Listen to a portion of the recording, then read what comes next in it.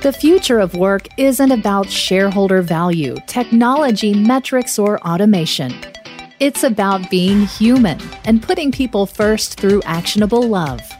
Welcome to the Love in Action podcast, where we hold deep conversations with extraordinary people to help you grow as a leader and expand your business. Here's your host, Marcel Schwantes. Hey, Love in Action Tribe. Today, it's just you and me. And thank you for joining the Love in Action conversation. I'm grateful. And hey, if you like today's episode, will you do us a kind favor? Please share it. And don't forget to subscribe so you won't miss an episode. So today, we're going to be talking about one of my favorite topics, and that is emotional intelligence. You know, emotional intelligence, or EQ, has been a hot topic for decades. And it's also been debated since the mid-90s over its effectiveness as a leadership model or even as a predictor of job success. Now, I'm going to agree with many experts that in career areas such as medicine, accounting, engineering, and other highly technical professions, IQ still remains the best predictor of job success. But here's where it gets tricky. Once you land a job in your field of expertise, and then you start thinking about increasing your role and getting promoted and leading others and, even navigating political landscapes, your IQ will be begging for your EQ to show up. So let's face it, everyone that you are competing with in your chosen field probably is as smart as you, right? So to gain an edge as a leader, consider the research. Emotional intelligence does its best work to get you promoted to the next level, especially when the stakes are higher. So back in my corporate days, got a little story to share here. I recall interacting with brilliant and creative thinkers and high IQ rock stars.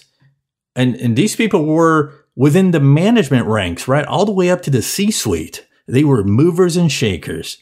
Yet what these high-powered people lacked that kept them from advancing or having a bigger impact on people were those crucial EQ competencies like self-awareness, empathy, and nurturing relationships. So, as a result, what do you think happened? Morale suffered and turnover was consistently high under the charge of these people. So if you're a business leader or a founder or aspiring to each, I have a question for you. How's your emotional intelligence? Because you're going to need it. Daniel Goleman, the foremost authority on emotional intelligence, has put together some self-reflection questions to help you evaluate your own emotional intelligence and get you thinking about your strengths and limitations in EQ. To get a better understanding of where you may measure up against a high bar of emotional intelligence, I'm going to leave you today with 9 questions.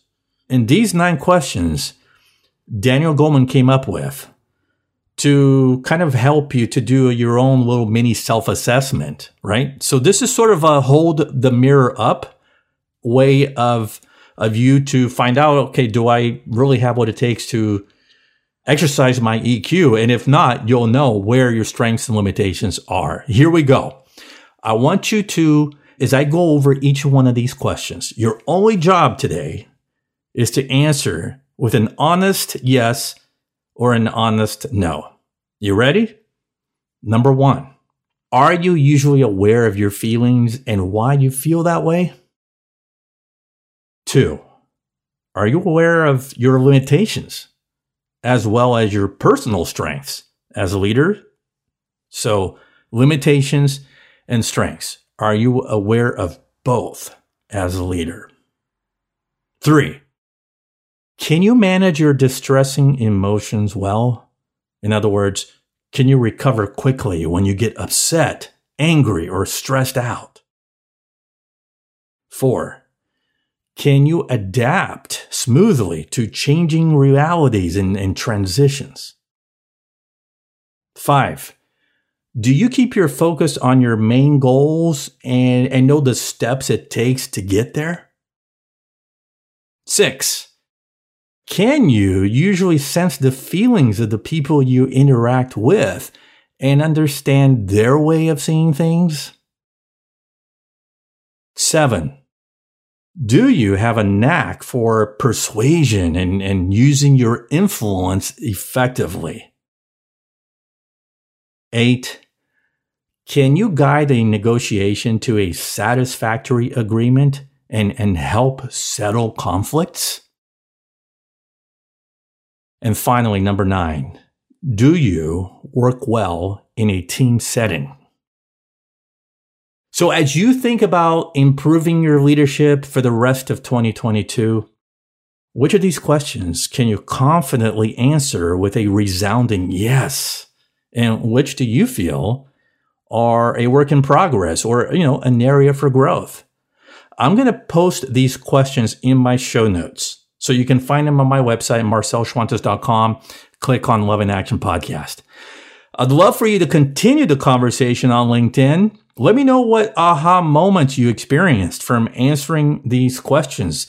Feel free to post them as a comment, as a status update on LinkedIn or Facebook or Instagram, and tag my name, as well as use hashtag Love in Action Podcast to keep the conversation going. Thank you for joining us. I'm Marcel Schwantes, and my mission is to spread more love in the workplace. The future of leadership is love in action. You can visit my website, marcelschwantes.com, to learn how I can help speed up your leadership development and coach you to become a leader with more emotional intelligence. Thank you for listening to the Love in Action podcast. If you enjoyed today's episode, please share it, subscribe, and leave us a review. Until next time, don't forget, the future of leadership is love in action. Believe it, practice it, and watch your business grow.